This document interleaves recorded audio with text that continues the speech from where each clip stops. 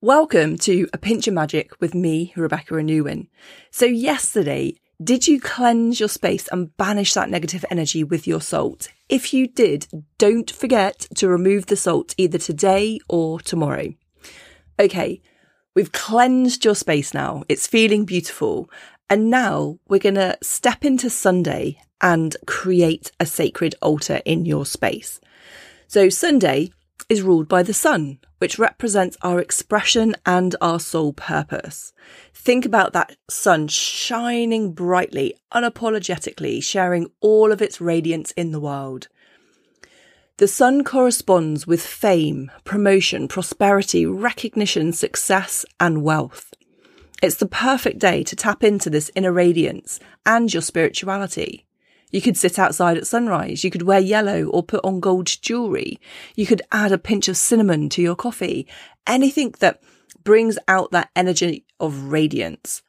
But what we're going to do today is we're going to turn your room into a sacred altar. Now, this can be as elaborate or as simple as you want. You might walk into your room and go, wow, this space feels incredible. Or it might just be so in disguise that nobody even knows what you've done. They might just be like, oh, that's nice. And they won't even know that they're sat in your sacred space. So it can be as obvious or as subtle as you like. Now, when we talk about altars, I'm going to talk about creating your room today because I think that's a fun thing to do. But you could just take a space. It could be a bedside table. It could be part of a bookcase. It could be its own dedicated area. It could be as simple as a tin you carry in your handbag, a matchbox. It doesn't matter. All that an altar is, it's a sacred space for you to connect with. It's somewhere for you to come and rest and connect in with what's important to you, to give yourself that moment just to pause, just to have a place to reflect in amongst all the chaos of everyday life. You can, take a moment to sit there and be quiet in that space. You can recalibrate your mind. You can reground your energy. You can connect with your intentions. You can just rest and be held. Okay, so decide if you don't want to do your room, that's absolutely fine. But it is fun to sit in your sacred altar because what I want you to do is to notice how you feel, like the quality of your room, how it feels beforehand, how it feels when you've done it, and then leave it up for a week and notice how your energy feels throughout the week. Do you feel more grounded? Do you feel more present? Are you having better communication with people that come into that area with you? You might choose to do the front room, where you spend your most time, and bring that sense of sacredness to the heart of the home, to the community. You might do it in the kitchen to make a sacred altar to health, nutrition and well-being. You might make an altar in your bathroom if you want to do like health and healing. So pick an area of your life that you think, oh yeah, I'd love to bring more awareness, more sacredness, a little bit more magic to that area of my life. For example, maybe you run your own business or you work from home. Where do you spend most of your time working? Perhaps you have an office, perhaps you just work in the front room with your laptop on your knee. It's like, again, make your altar with intention to the purpose that you want to dedicate it to. So what area of your life do you want to dedicate it to? You can make an altar in the room that corresponds with that, or just the most convenient room. This is your altar. The most important thing is that it gets used. So you take that time to be in that space and just go, oh yeah, look, I've just looked upon that object and it reminds me to rest, to pause, to do those things. So first of all, what we want to do is gather your items. Now, these items can be anything. They can be simple, they can be elaborate, they can be free, they can be expensive. It doesn't matter. What we're looking at doing is choosing items that have meaning to you. That's all that matters. They need to have meaning to you. So I would recommend choosing something that represents each of the 4 elements just to bring in that energy. Now, I'm going to talk about traditional directions and correspondences. If these don't align with your own belief system, just change them. I've worked with many systems over the years and they have different elements in different directions. Find out the way that works for you. We will actually talk about directions and how to find your own personal directions, because I think that's a really powerful way to connect with your own land. But for today, I'm just going to take traditionally accepted directions. And the other thing is, you can find out the directions very easily. There's usually a compass on your phone. But if it's not quite exact, it doesn't matter. The intention of you placing these items is far more important than getting true north or magnetic north. It doesn't matter. Follow what feels right for you. So we're going to be looking at north representing earth, air representing east, fire in the south, and west being water. Like I said, rough directions is fine. And if you're like, actually, Rebecca, in my south, there's a river. Well, make that your water. Okay. Just do what's right for you. Trust yourself. Follow what feels right. So for example, in the area, let's say of north, which we're choosing today to represent earth, you could put your favourite crystal. You could place a plant.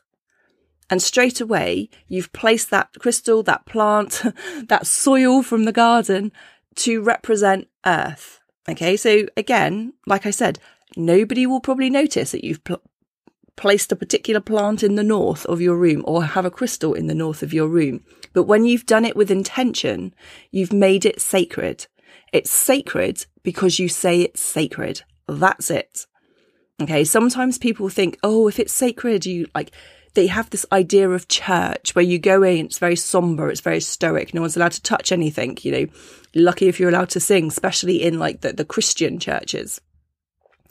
But here we want this to be a living, breathing representation for you. Like I've said in these episodes, magic isn't something you do, it's something you are. So make it living and breathing. I have a red tent temple in my garden, it's a yurt. And, it's sacred. The only work that happens in there is connection with community, with women. And my little boy goes in there and makes a pillow fort. It's allowed to be both. I'm not surprised. It's super cozy in there. Then there's like a huge amount of cushions in there. I mean, what a perfect place to go and play and build a pillow fort. I'm not going to ever say to him, oh my goodness, no, you can't touch it. It's, it's too whatever. It's like, no, I want him to be connected to a form of spirituality that he feels included in. So the same with your house. It's like if someone moves your crystal, don't be upset. You can just put it back if you want to, or just ask yourself, oh, perhaps it did need to be moved there. Perhaps it works better. But we're not looking at it being untouchable. We want it to be a lived experience. So what else represents the energy of earth to you? Could be a favourite photo you have of you in nature. Just anything that really corresponds to earth. Earth is also often associated with winter. So it's like maybe there's something in there like a pine cone or something that you could add there. Then we move on to air. What could you place in east to represent air? It could be an incense burner. Maybe you have essential oil diffuser. Perhaps you have a feather. And you could just pop that in the east area of your room to represent the element of air. Perhaps you like to sing. Maybe that's where your stereo is. Do people still have stereos these days? I don't know. Maybe I'm just showing my age. Maybe you have a singing bowl or tuning forks. You could put those in the element of air representing sound. In the south, we have fire. What would represent fire to you? It's maybe where you could have a candle. Obviously only lit if you're present. Maybe a picture of a dragon. If you really love crystals, perhaps you're going to have a fiery crystal like carnelian. Perhaps a picture of somewhere hot and sunny, a statue of the sun. Whatever represents fire to you, place them there. And then finally, we have water in the west of your room. So how could you put water there? You could have often water, if it's not convenient for you to have water there, is represented by something that's empty. It's the vessel. So an empty bowl, a chalice, I mean, you might even have a water fountain, a small water fountain in your home. Place that in the element of, in the west of your room. Perhaps there's a picture, an image you have of water. What represents water to you? And straight away, just by adding these things that you probably already have around your home in various ways, these different things that represent those elements. But when you place them with intention, you create a place that is sacred. It is now your place to come home to yourself. And as I said, leave it there for at least a week. You can always change it. You can always add to it. You can always change certain things, but leave it for at least a week and become aware of how you and your quality of your relationships, the activities in that room have magically changed. You don't have to tell anyone you're doing it, not because you're sneaky, just because it's just something that you've done for your own personal connection. And then each day, if you wanted to, you could stand in the center of your room and just turn to each of the elements and the object you have placed in the room and just connect for a moment. You could ask, greet that element, welcome North. And then you could just ask, how do you want to be expressed today? What can you do to honour the element of Earth? And maybe it's just to get outside, get some fresh air, do some gardening, connect to something of the earth, something abundance related, something material related. And just turn to each of those directions, and straight away you're already living a very rich and fulfilling life, because you're making sure that all of those elements of your life are expressed, but also you're making sure that your material energy is looked after, your intellectual energy with air is looked after, your emotional energy with water is looked after, your creative energy with fire is looked after. So instead of perhaps you're like a very intellectual person, you spend a lot of time in your head, well, straight away now we're connecting with the intellect. Is your intellect been created today? And as I'm saying that, I'm like, in air you could put books, knowledge, anything to do with that, certificates of achievement. But you're also going to go, oh, goodness, I have emotions. What am I going to do with my emotions? Oh, I have to be creative too. So I'm going to take all this juicy knowledge that I have and put it into action. So it's allowing you a moment to check that you are doing all of the things to be fully expressed and not just doing one. And I often think about this, some people find it very easy to be in their head and not very easy to be in their heart. And it's kind of like going to the gym and only ever working your arms. You're going to have great biceps and really tiny little legs. And those people at the gym that are either just leg guys or just arm guys. And you don't want to be like that. There's nothing wrong with that, obviously.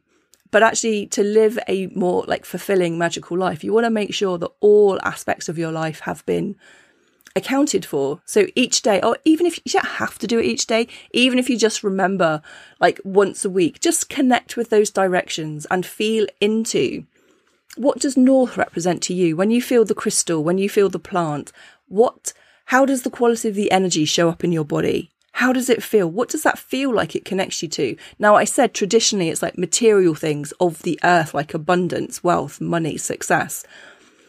But is that true for you?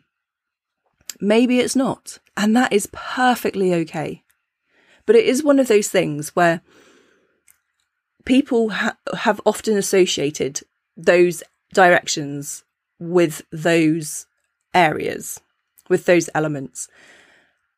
And the more people that do that, it's like they're adding a little pinch of energy every time they talk to the North, they talk to Earth, they talk to abundance, they talk to wealth. It's like they're adding into a bank account of, every time I want to connect to North, I can then, if I've been adding energy to that, I can then take some out, just like a bank account. So you step into the energy of North and you're like, this is abundance, this is finances, this is work and success. And you're adding little bits of energy to it. So that if you want to have more abundance and more success, you can ask North to support your financial endeavours, your successful endeavours, your work endeavours, because you've added to that account, you then get to take it back. You get to take some out rather than going into overdraft. Anyway, I've gone off track a little bit. We'll talk about this in more detail over the coming months. But I want you to be aware that every time you welcome fire and creativity, you're adding to that energy of all the thousands of millions of people that have done the same before you. You're adding to that collective power of fire. When you do the same with water, it's like when you're connecting to the element of water and feeling into your emotions, feeling into like the fluidity, you're adding to that collective energy of all the people that have gone before you and all the people that will come after you that tap into that energy. So when you create that space with intention in your room, you're connecting to the energy of the millions of people that have also done exactly the same thing. That's why it's so potent. You have to do it with intention. I mean, you probably already have maybe a candle around your home somewhere, or a crystal or a diffuser, or, something along those lines. But when you place them with intention, it becomes sacred because of the very act of it being intentional. Okay. So create your sacred altar in your room and just notice how you feel, and come and share with us what you've used, what represents. Do those elements correspond with those directions for you? Any questions, please come and ask. And as my maths teacher used to say, the only stupid question is the one not asked. So even if you're like, Rebecca, I have no idea what you're talking about, come and ask. What did you mean by this? Please come and ask. And actually what I'm going to start doing over in our community over on Circle, so you can actually access the community via the show notes, or just come to my Rebecca Anuwen site. Rebecca traditionally spelled REBECCA, Anuwen